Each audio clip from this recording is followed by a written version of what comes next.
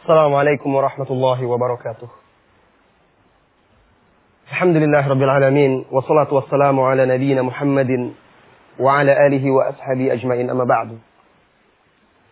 Saudara-saudari kaum muslimin dan muslimat yang semoga senantiasa dirahmati dan diberkahi oleh Allah tabaraka wa ta'ala. Lihatlah alam ini. Subhanallah. Sungguh menakjubkan.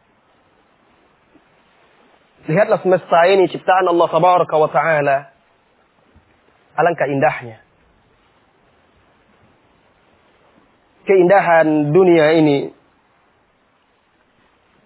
sering membuat kita lalai dan lengah.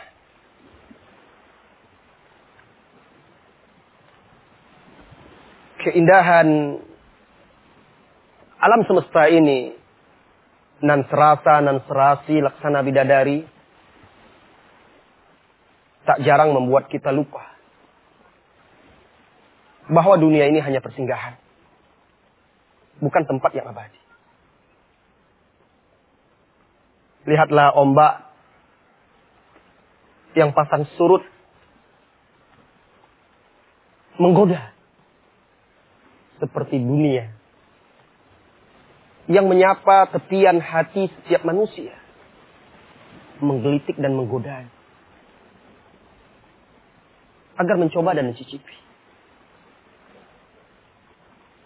Tetapi ingat wahai saudara-saudariku,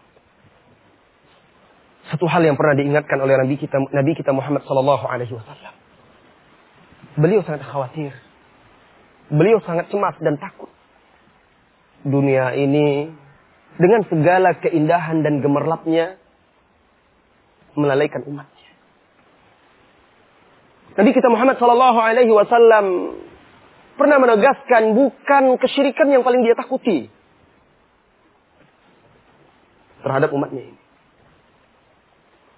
Tetapi yang paling ditakuti oleh Rasulullah sallallahu alaihi wasallam ketika dunia ini dibentangkan, dibukakan untuk umatnya. Lalu manusia berlomba-lomba untuk mengejar dunia tersebut. Saling sikut kanan dan kiri, tidak peduli lagi halal dan haram. Tidak peduli lagi hubungan persaudaraan, ukhuwah. Maka dunia, kata Rasulullah SAW, akan membinasakan kalian jika kalian memperebutkannya. Sebagaimana telah membinasakan umat-umat terdahulu.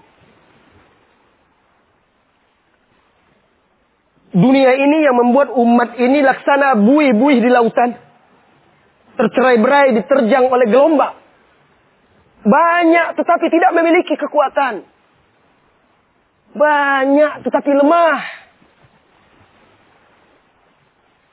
Sehingga musuh-musuh Islam, musuh-musuh kaum muslimin tidak lagi takut kepada mereka.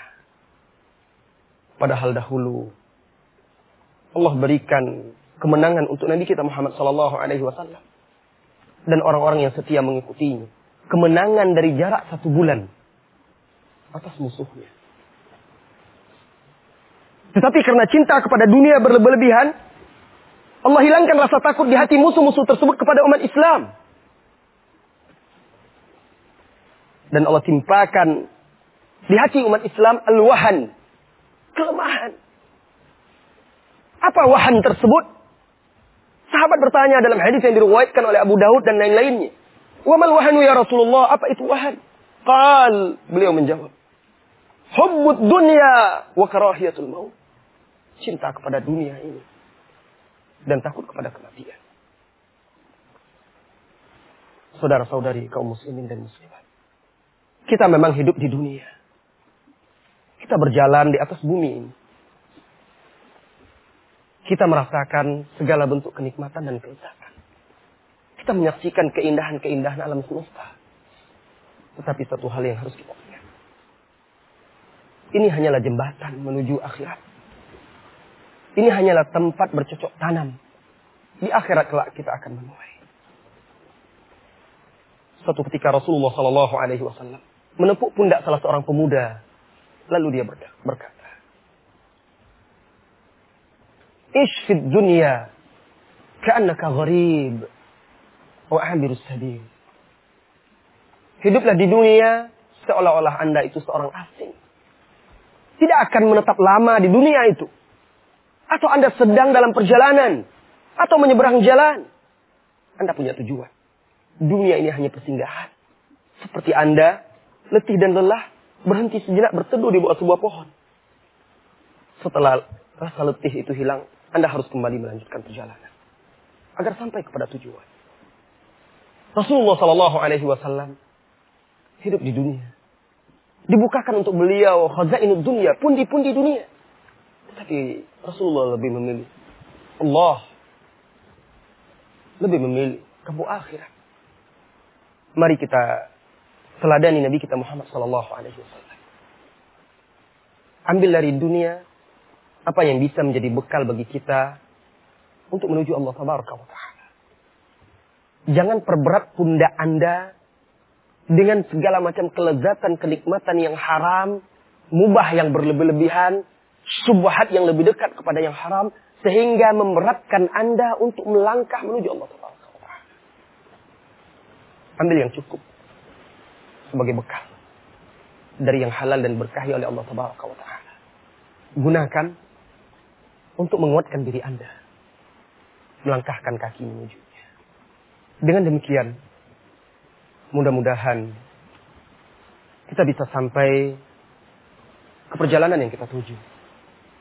Mudah-mudahan dengan demikian Allah mengembalikan kekuatan umat Islam, mengembalikan izzah kaum muslimin di dunia dan di akhirat. Wassallallahu wasallam ala nabiyyina Muhammad. Walhamdulillahirabbil alamin. Assalamualaikum warahmatullahi wabarakatuh.